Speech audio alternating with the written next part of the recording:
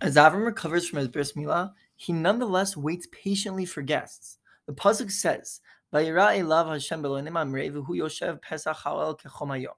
Hashem appeared to him, to Avram, in Elonim Mamre, and he was sitting at the entrance of the tent in the heat of the day.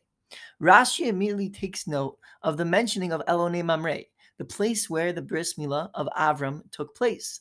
He explains that it is specifically delineated to teach that Mamre merited to have the bris milah of Avram take place in his land because Mamre gave Avram advice to perform the bris milah as Hashem commanded. The Daas Zekeinem, as well as many others, ask why Avram wished to seek advice from Mamre. Avram was tested time after time by Hashem and never sought out the advice of others. So why suddenly, by the bris milah, does Avram begin to question whether he should follow through with the command of Hashem?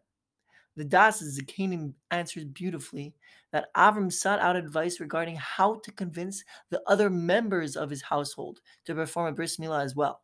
To this inquiry, Mamre responded that Avram must first give himself a bris milah, and then the rest of his household would follow suit. This can be seen in the finishing of last week's parsha, when it says, "Be'etzem hayom hazeh nimol Avram v'Yishmael beno." In the heat of the day, Avram and his son Yishmael were circumcised, and then only after it says, "V'chol anshe veso," and then nimlu ito. All the men in his household were circumcised with him. Mamre was telling Avram that it isn't enough to just speak about how important something is, but rather one must show how important it is. Avram certainly told his household about the importance of performing a bris milah. The greatest lesson one can give to others, however, is by action. As the phrase goes, talk is cheap.